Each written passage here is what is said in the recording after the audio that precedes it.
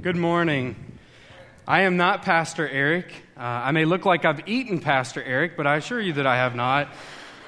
As you heard earlier, Pastor is away leading a conference and being a part of a mission trip, and I just want to say something about him while he's not here.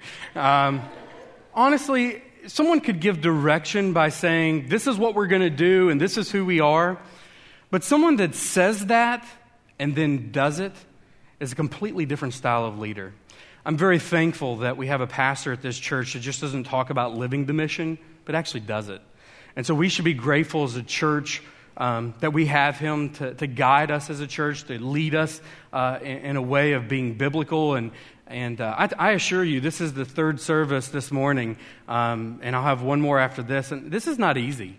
And so be thankful for Pastor Eric. And when he gets back, tell him that you missed him and that you're thankful that he leads the way that he does. We are very fortunate to have a pastor like him. With that being said, don't tell him I said that, right? No, don't tell him I said that. Tell him I said something harsh or something like that. But my name is John Adams. I'm the young adults minister here, and so I work with those that are 18 to 39. And my primary area of ministry is called the 127 ministry, which is 18 to early 30s. And so I have the privilege of working with those folks that are in college, that are young professionals that serve in the military, those that are single, those that are engaged, those that are married. I have a lot of people I get to work with, and I'm very fortunate for that. And I'm thankful that Pastor Eric has asked me to fill in for him. Father's Day, we've already mentioned, right? So it's already been talked about. It's already been on the screen in a video, but I got this opportunity to be here on Father's Day, and so I asked my wife to shoot a video of our daughter, and she's got a special message for each one of the dads that are out there this morning.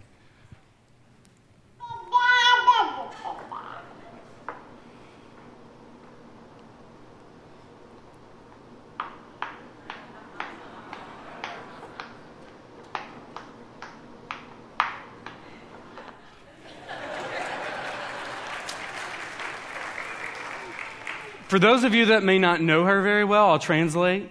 She said, "Dad, Dad, Dad, Happy Father's Day." That's what she was saying. So, very thankful for her and my wife. We're in the series of Love Is, and so we're looking at the last aspect of this series. And so if you have your scriptures, I'm going to ask that you turn to 1 Corinthians chapter 13. We're going to be highlighting verses 7 and 8, but we're actually going to talk briefly about where we are in the series and how we got to where we are, to kind of provide a context. So whether you've been here for all of the weeks or this is your first week, we want to catch you up. And so basically, Paul is writing to the church of Corinth. And so he's writing to them about spiritual gifts in chapters 12 and 14. But in chapter 13, he transitions completely away from spiritual gifts in a sense, though it's mentioned and brought up. The purpose of it is regarding love. And so Paul is highlighting spiritual gifts in chapter 12. And then when he gets to 13, he highlights what love is in retrospect. And why he's doing this isn't because he made a mistake or that this ended up at the wrong place. It was very intentional. The Holy Spirit had guided Paul to give direction to the church of Corinth, because what happened is they were a very gifted church. They were able to speak in tongues. They were prophesying. They were teaching. They were administering in like these wonder works. It was a lot of things were happening. But what was absent in all of these works was love. And so as he's talking to them about these spiritual gifts in which the Lord had given to them, he's highlighting to them that it's not about self-promotion. It's not about boasting in what the Lord has given to you. But in respect, that gift was meant to glorify God, and in the process, it also would build up the church through these gifts. Paul saying, you have these wonderful spiritual gifts that have been gifted to you by God. They are not yours, they've been gifted. Use them well. And so as we go through, and if you will, turn to your scriptures there in chapter 13. We're going to start in verse 4. And we're going to highlight out what this series has been about, with our focus being on 7 and 8 for this morning. Follow along with me, if you will. Love is patient and kind. Love does not envy or boast. It is not arrogant or rude. It does not insist on its own way. It is not irritable or resentful. It does not rejoice at wrongdoing, but rejoices with the truth. Love bears all things, believes all things, hopes all things, endures all things. Love never ends. As for prophecies, they will pass away. As for tongues, they will cease. As for knowledge, it will pass away. Let us pray. Father, I pray that as we go through this service, that this is not some religious ritual, but we come with a heart expecting that you will speak and teach to us through your word, and that we will apply these things as we walk out of here. And that, Father, in spite of my failures, in spite of my inefficiencies, God, I pray that you work through me in spite of myself. Father, I pray that you will send your Spirit to us to teach and to guide us, and that we will worship you well during this time. We pray these things in your Son's name. Amen. We have to get love right. Essentially, Paul is telling the church of Corinth, you can do a lot of things, but you have to get this aspect right. It's a must. And so I want to tell you a story just about when I was growing up as far as what I think love is not. But I grew up and I had two sisters. They were both older. And so they would watch me on occasions throughout the summer. And so when I was there for summer vacation, they would be there. They would watch over me while my mom was working or out doing whatever she was doing. And I was about 5 or 6, and my sister Gail was watching me. And so I was outside playing, being a good little boy like I always was. And I was out there having a great time, doing my own thing. And my sister Gail called to me, and she said, "John, come here." So, of course, I came running immediately. And she said to you, "You have been so good today. I am going to give you a huge bowl of ice cream. And so I want you to go back out, play as hard as you can, and I'm going to call for you, and there will be a big bowl of ice cream waiting for you."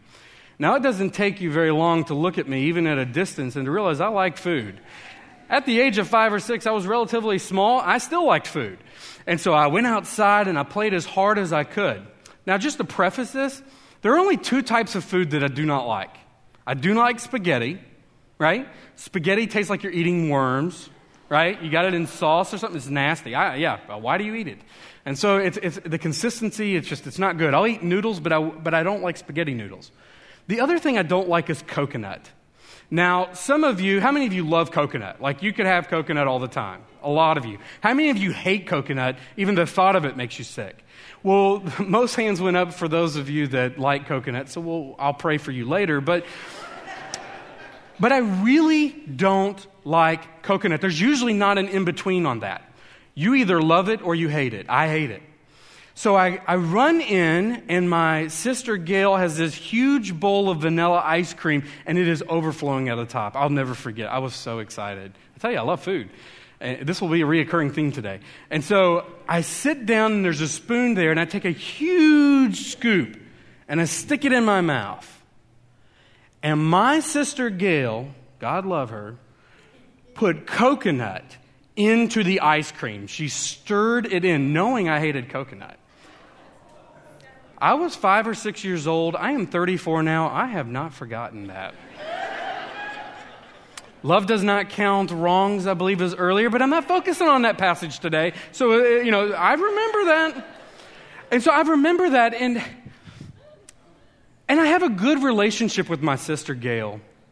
Now, even though she did that, I don't believe that she did that with malice intent or to harm me or anything like that. I think she did it as a joke. And I was able to laugh it off several years later and forgive her of those things, and it was good. But I don't believe that she had malice intent. What we have to make sure of is that as we have experiences in life that are very much our coconut moments maybe, that we don't automatically push out the negative on people or to make claims about them or to think about them in a certain way that is not accurate. Love is optimistic. And as we look through these scriptures in chapter 13, and as we highlight the 7 and 8, we're going to go through each one of these. Love promotes the promises. It's easy for us as individuals to become skeptics of individuals because we've been hurt before. But love is optimistic, and love is something that we have to have as a church, just like the Church of Corinth. First Norfolk has to have that as well. We have to do it well. And so love bears all things. Love bears all things. Now, we were in southern Indiana at this function. It was called Trunk or Treat. And it was this event at this church that it was a safe alternative for Halloween. So it was like the folks got together, they decorated the trunks of their cars, they wore outfits and non-scary outfits. And so it was an opportunity to pass out tracts and to pass out candy and to meet folks in the neighborhood. Now, I dressed up as a very scary person. I didn't realize it was such a big deal. I kind of broke the rules. I dressed up as a Cincinnati Bengals player, which terrified the people there. They were Indianapolis Colts fans there. It'd be the same as if I were here and I dressed up as a Dallas Cowboy. People would be mad and sick and angry and writing mean emails and stuff like that. So you would be upset. So I wore this. But one of the outfits that was used by several of the people there is they had dressed up like Care Bears. And so for those of you that know the Care Bears, they're fuzzy bears and they have a belly on them with like a logo on it. And they had taken the sign and put, "Love bears all things." And they had kind of made it look like fur on the bears. And so I went over to them and I said, that scripture is being taken out of context. That's not talking about animal bears. That's talking about not pointing out the problems of other people. Do you see the irony there? I'm glad you do, because they didn't. They were upset. They were like, "How dare you say something like that?" And I was like, never mind. And so I went back and apologized to them, but love bears all things. And so when we love, we bear those people that struggle or have difficulty or have failures in their life. We don't point them out and we don't highlight them and expose their weaknesses or expose their issues, but we should use our gifts to build up. Now, for those of you that were in a service last week where Pastor Eric had taken off his jacket at some point and he had used an illustration that so often we kind of tell people, "You're going to fall off a cliff, you're going to fall off a cliff, don't keep walking," and then they keep walking and then they fall off the cliff. And he said it's easy for us to stand at the top of the cliff and look down and say, "You got what you deserved." That's not love. Love bears all things. We don't point out the failures in individuals, but he talked about how Christ, in that same sense, would not point his finger and look down and scoff at their failure, but yet he would go down to them and minister to them and to build them up and use the gifts that we have to bring them out of the rocks from the bottom of the cliff. Love bears. It cares. Not Care Bears, but it cares. And it doesn't expose the failures of others, the epic failures that people have. And we may think of people in our church here, you may think of family, you may think of coworkers, and people that have made really bad choices and they've suffered consequences. Are you the person that's ministering to them, or do you point your finger at them and say, "Look at what you did"? So often when we may gather together in circles and we have prayer request time, we will spend 10 minutes telling about somebody's failures and faults and issues and 10 seconds praying for them. That is not love. That is not the way that we are to be as a church or as individuals.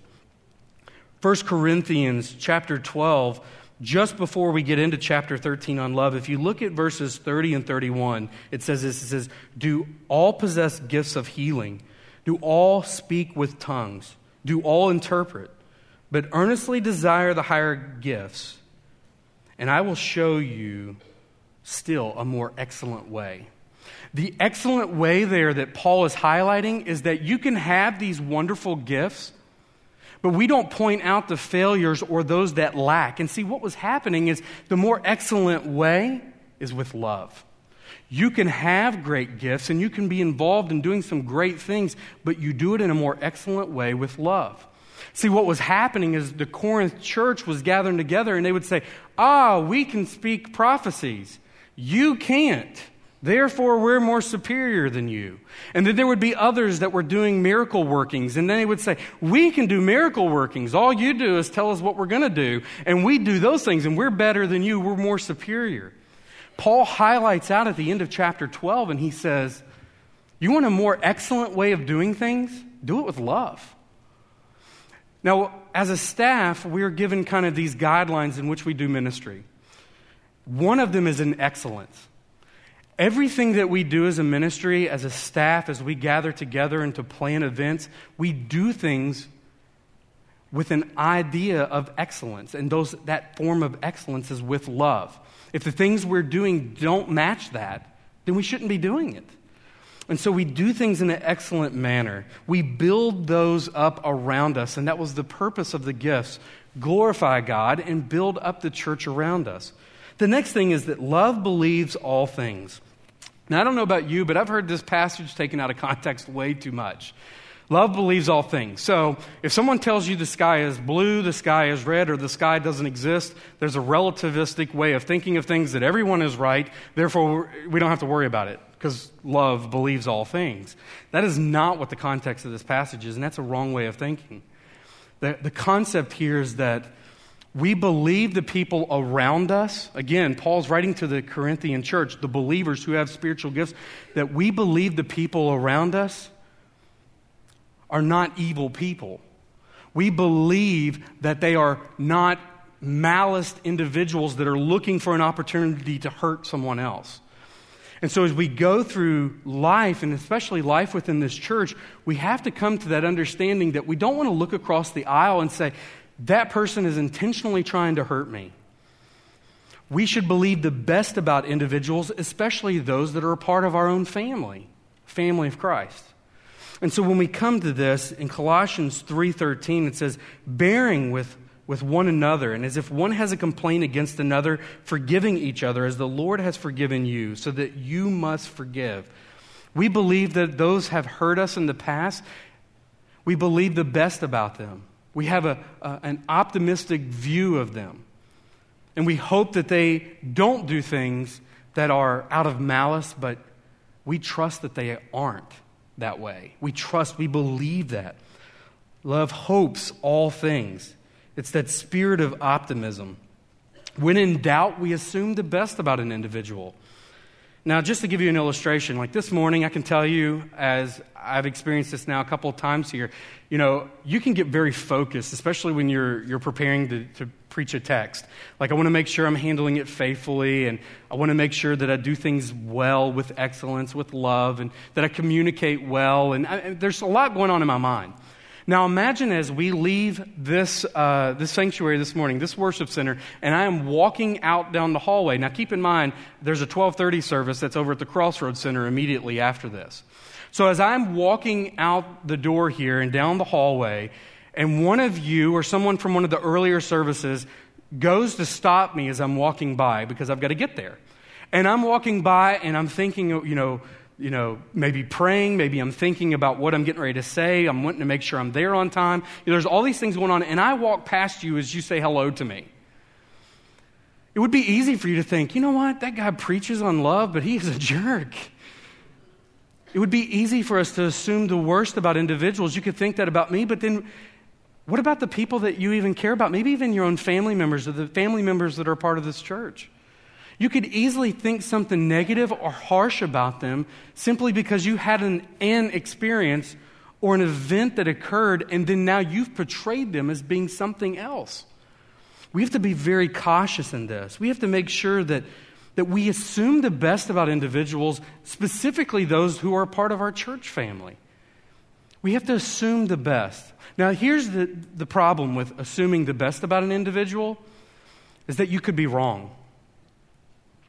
It opens us up when we love people the way that Christ has commanded us and the way that Scripture teaches us and the way that God has shown us. When we love people, we can get hurt.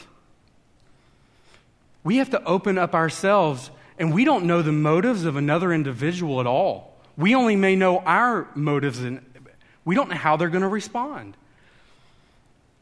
See, we can't be concerned about how people receive us and our acts of love. Us being faithful to God is loving well, regardless of how it's handled, regardless of how it's taken, regardless of the motives of those around us. We love well because God loves well.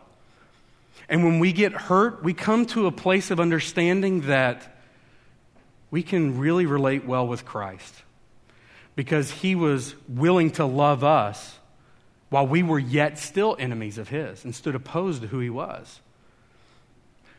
we can experience that understanding. But if we start to push our ideas and our thoughts and our unloving spirits on individuals because we think they may take something out of context or that they may do something to harm us, or maybe we're afraid to open ourselves up because we don't want to be hurt, and we become unloving individuals, then we are not like Christ at all. And this passage isn't just for the Corinthian church, it's for the universal church. It is for us today. We are to be loving individuals that want to believe the best about others.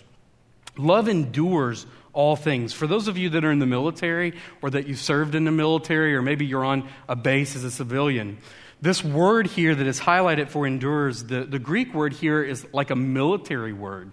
It's about standing firm, not giving up the fort, if you will. You stand firm and you fight through and you continue to press on. And so love is about enduring and standing firm. And I started thinking about the things in life that pull me away from being a loving person. And usually it comes down to a lot of my own selfishness.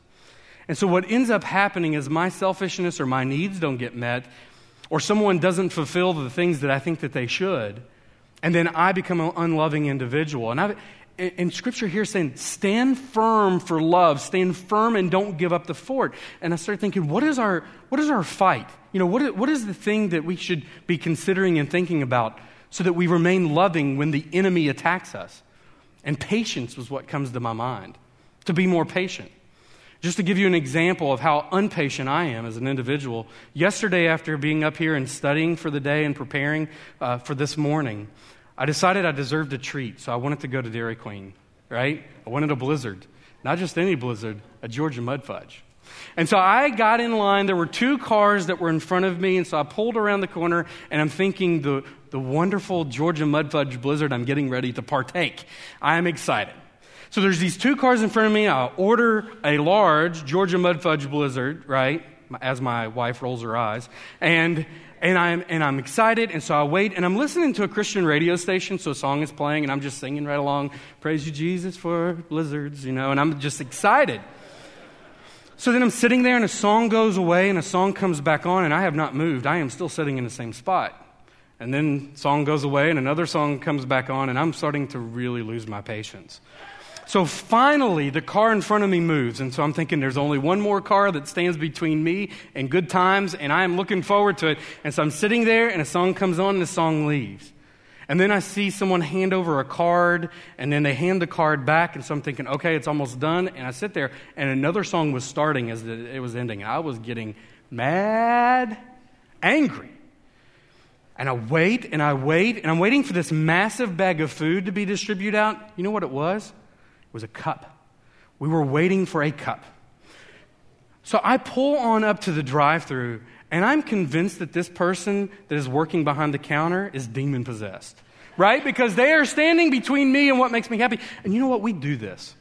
Now, I do it maybe in line waiting for some ice cream. But each one of us, when we are inconvenienced in some way, we want to demonize somebody else, whether they knew or didn't know what they were doing, and we want to point the blame at them.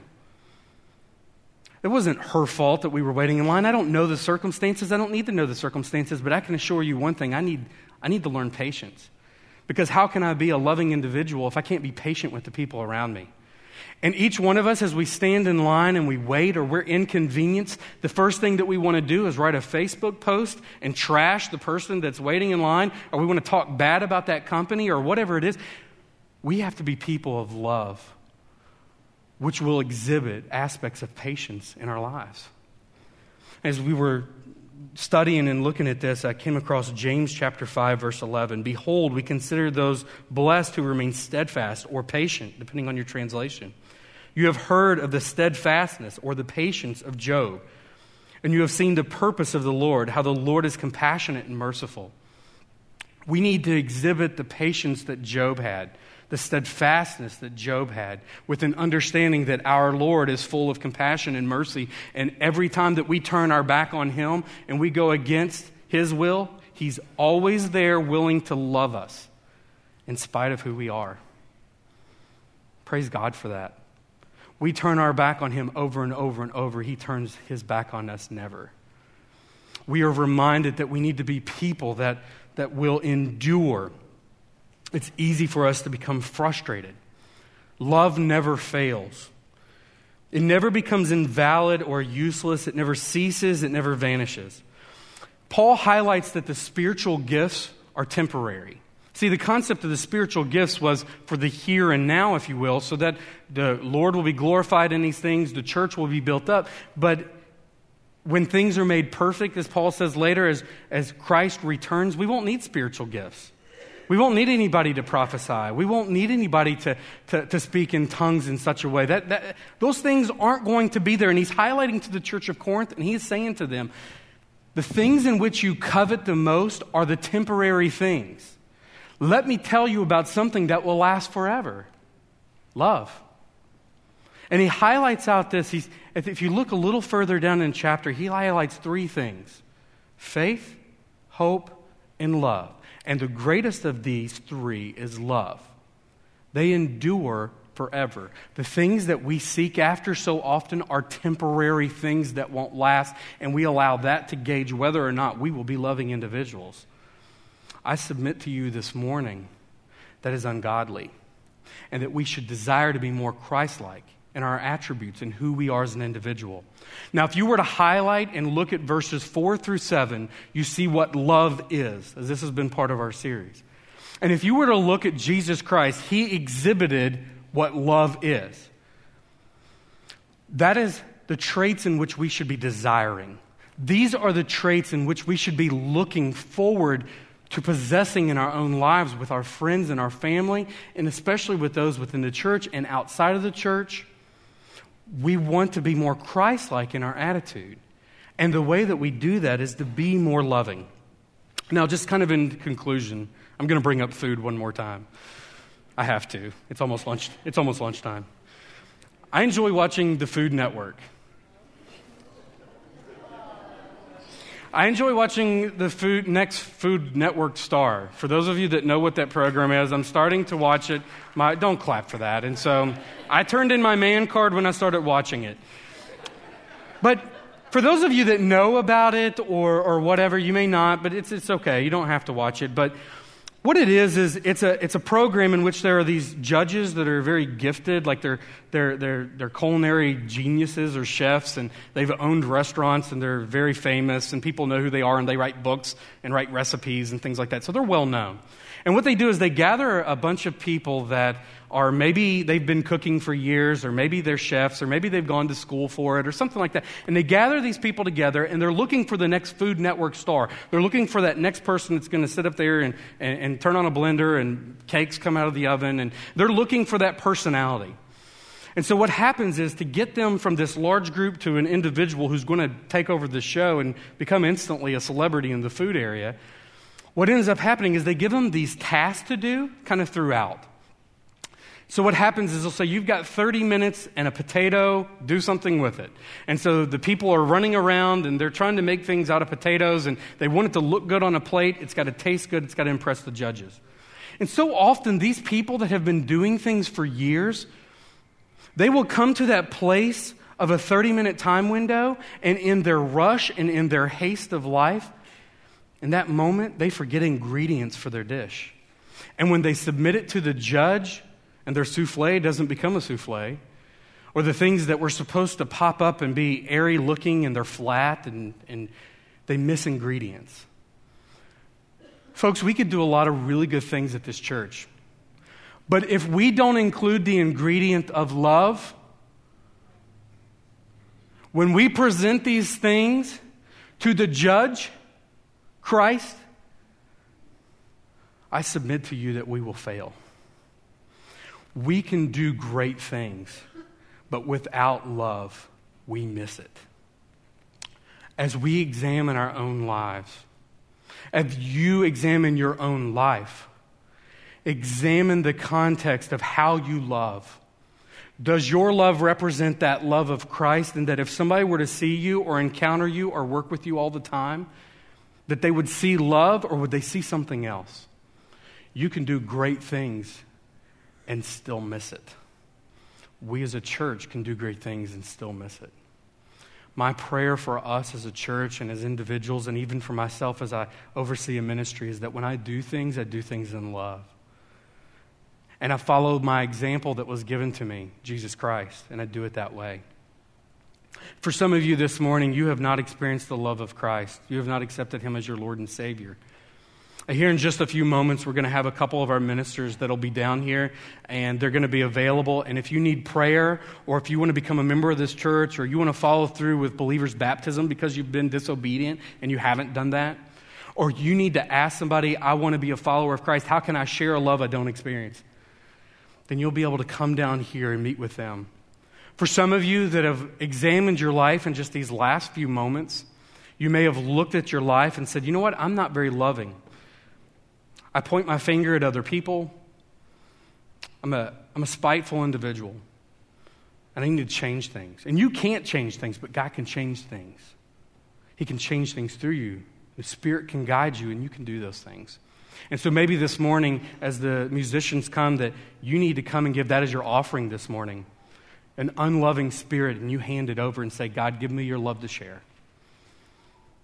Maybe you've got questions about how to become a member of this church, or maybe you've been attending here for years, but you just haven't connected in. In the back, we're not having the pastor's reception per se, as Eric is gone, but there will be staff members and other volunteers that will be there. And if you have questions about the church, that'll be the opportunity for you to go back there and ask questions or to seek counsel and guidance. Folks, we have to get the ingredients right.